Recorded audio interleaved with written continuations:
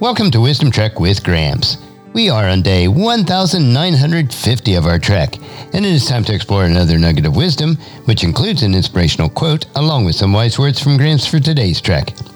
Wisdom is the final frontier in gaining true knowledge, so we are on our daily trek to create a legacy of wisdom, to seek out discernment and insights, and to boldly grow where few have chosen to grow before. Hello, my friend. Thanks for coming along in today's trek as we increase wisdom and create a living legacy.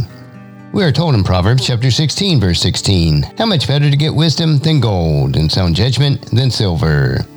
If you apply the words that you hear today, over time, it will help you to become more healthy, wealthy, and wise as you continue on your daily trek of life.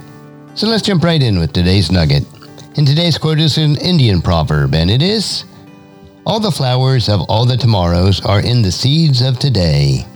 So today's nugget of wisdom is seeds of today. No crops that provide nourishment, none of the beautiful flowers that we enjoy looking at and smelling suddenly appear out of thin air. Instead, they all start with the seed that, when properly germinated, will grow into the plant and provide beautiful flowers, green vegetables, delicious fruits, and savory nuts. Contained within those end products are dozens of additional seeds that will propagate themselves for years to come. Through this, the cycle of life continues for generations. As imagers of our Creator, we also contain within us the seeds, when germinated, will propagate through all eternity. In each of these examples, we often fail to understand that the seed in its original form must die in order to bring new life, which leads to each new generation. Only humans will continue through all eternity, through physical propagation and spiritual children, as we assist others in coming into the kingdom of God. Let us be the seeds of tomorrow in all that we do.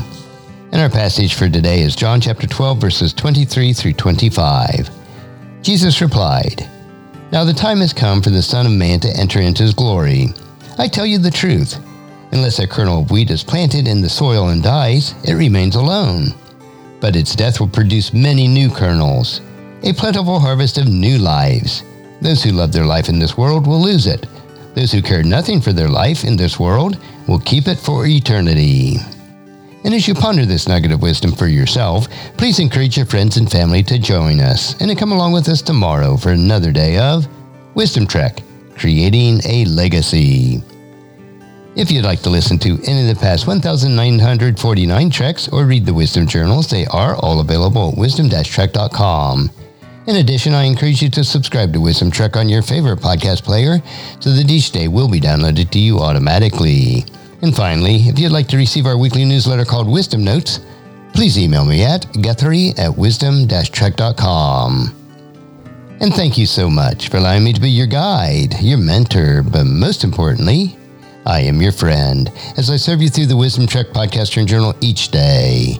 And as we take this trek of life together, let us always live abundantly, love unconditionally, listen intentionally, learn continuously, lend to others generously, lead with integrity, and leave a living legacy each day.